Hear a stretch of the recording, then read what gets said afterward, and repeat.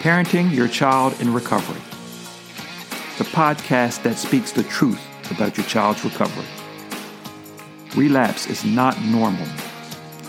Phony success rates can't define where your family wants to be in 5, 10, or 15 years from now.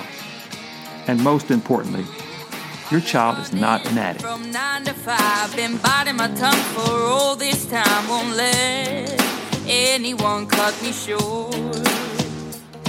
I was thinking this was the way to go, and you put up your puppet show. I say cheers to life. No, I'll be no good man. Hello, my name is Rich Jones, and this is episode number 59 of Essential Change, the podcast. Today we're going to talk about the miniseries, the Hulu miniseries, Dopesick. I'm going to call this one Dopesick, First Impressions. As we said last week, we're going to look at that miniseries, and I don't really want to go blow by blow for, to describe the miniseries, but actually go by some of the main points of it and how they affect us in our quest for essential change. But before we move on, we want to talk about our sponsor, secondstarts.com. That's the number 2, NDSTARTS.com. Preventing, managing, and eliminating detrimental procrastinations, stubborn behavior issues, and dangerous relapse conditions by intensely evaluating and strengthening and multiplying the effectiveness of the primary clients, the total support network, and assisting the professional helpers in their efforts to help. Second Starts does this by providing accountability programs, intense directional focus, and positive goal execution. So if you or someone you love is struggling in recovery of substance abuse or behavioral issues related to incarceration, please go to secondstarts.com. That's number 2, NDSTARTS.com. You can book a call directly or just give us some of your information and ask some questions through the contact us button. Well, the first thing I noticed when I started the miniseries, because if you remember, I actually decided I was going to start the miniseries before I actually watched it, was really relevant to the first post I had put out on mothers and fathers against relapse. They were really talking about and brought up first pain. They stressed the pain. They stressed the physical part of pain to the doctors. They really made a big point of that. And toward the general public, basically, it was getting your life back. And getting your life back, snatching it from the jaws of pain, you might say. That was very important.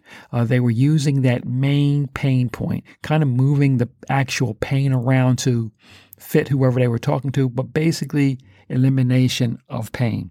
And when I say they, of course, I mean the actual drug manufacturer. I think they were talking about the Purdue company at that time in the late 80s, mid to late 80s, early 90s. So they were stressing the elimination of pain, making pain a major focus. Now, naturally, it's a major focus for us anyway, but they were really playing up the pain point, playing down the addiction point.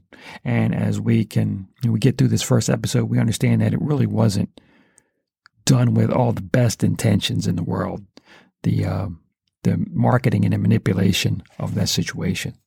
Now, I find that manipulation of the pain point extremely interesting because, and to be honest, we run a service that markets on the same thing, the elimination of pain. So I guess a lot of it comes down to the intention. They did want to eliminate pain, but for what purpose? They did it for profits. All of us in our industry, we do it for profits in a way also. We have a genuine interest in helping people, but most of us either work a business where we have our own product that helps people get out of a pain situation, or we work for a situation that helps to eliminate discomfort and pain. So it boils down to a lot of the honest intentions, I would imagine, because most of the time when you talk about eliminating pain or distress, we are talking about helping someone. It's very interesting that they came from the same point, but it was extremely detrimental.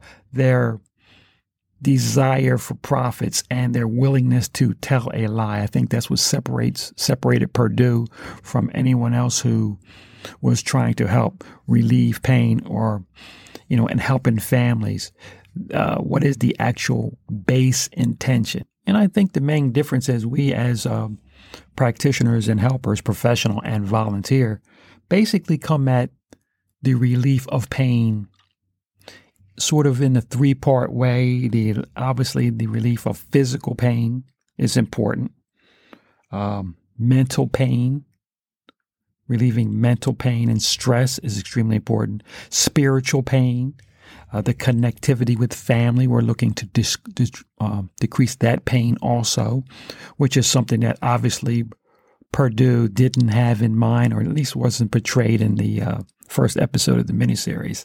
They definitely portrayed them as villains, and considering the results of what they did, we kind of have to consider them villains. But remember, I'm only in episode 1, although I really don't think it's going to get much better for Purdue. But I think that's the main difference in us as professional helpers. We're looking to decrease discomfort. We're looking to decrease discomfort physically, mentally, and spiritually, and help bring families back together for a long-term fix to the discomfort and pain, not just a short few minutes of the discontinuance of pain. And I also found very interesting when they talked about what Purdue talked about, and this is important, they were specifically targeting certain areas with the rollout of this pain medication, areas that had a lot of physical workforce, mining towns, logging towns, who had also on the back end of that mining and logging experienced a lot of unemployment. So they were specifically targeting pain points. How is that different from some of us who are looking to help people with pain? We also look to target pain. We look for specific Facebook groups. We look for people who are having pain and discomfort, people around addiction, people around rehab situations. So we're kind of also targeting too. But I think in that situation, they were really targeting first-line pain, first-line people. And those areas, in hindsight, really suffered first and the most from the efforts of the Purdue company to combat pain. They looked for extreme examples of physical and mental pain and went after that with their targeting. And as we can tell by looking in the first episode, that was really key to them distinguishing how they were going to deal with the rest of the country and the rest of the market. Obviously, from profits and where we are at now in the opioid crisis, they were fairly successful. It's important to note that a lot of us practitioners are people who are looking to help people with pain. We're also targeting pain areas ourselves. Again, Facebook group, not to plug, but to plug. Mothers and Fathers Against Addiction and Relapse. We look to go to places like that, share our pain, share some of our specific situations at times. Look to see that other people have some suggestions. Maybe they've been down those roads before. Anything to help ease some pain, give some answers, give some comfort. So right now, the next thing I'm going to do is go to episode 2 and see how that fits into the model that led us from the origins of Dopesick to where we're at now in the crisis, and how that affects us as practitioners, as individuals, families, really suffering from crisis in this country. So before we leave you, just remember, secondstarts.com, that's number 2, NDSTARTS.com for some questions. Any questions you can have to how we can help really increase and strengthen your efforts to combat, assist recovery and combat the detrimental procrastinations and situations that help keep people in bondage. And also, for any comments you might want to go to Mothers and Fathers Against Addiction and Relapse. That's on Facebook, our Facebook group. And remember, let's get out there and help somebody get better, stay better, and be better. Thank you for joining us on Parenting Your Child in Recovery, a podcast for the families of young adults in recovery. For more information, go to secondstarts.com. That's the number 2NDSTARTS.com, and our Facebook group, Parenting Your Child in Recovery.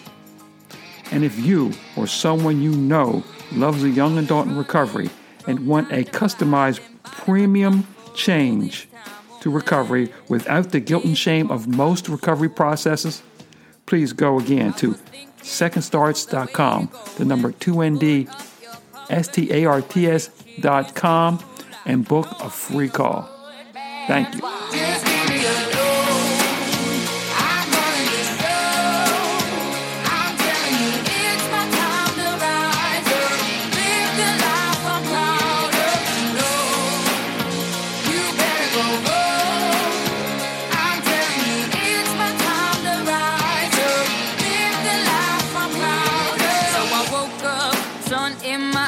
Forgot all about what I did last night. What I do remember that it was real nice. Talks about me.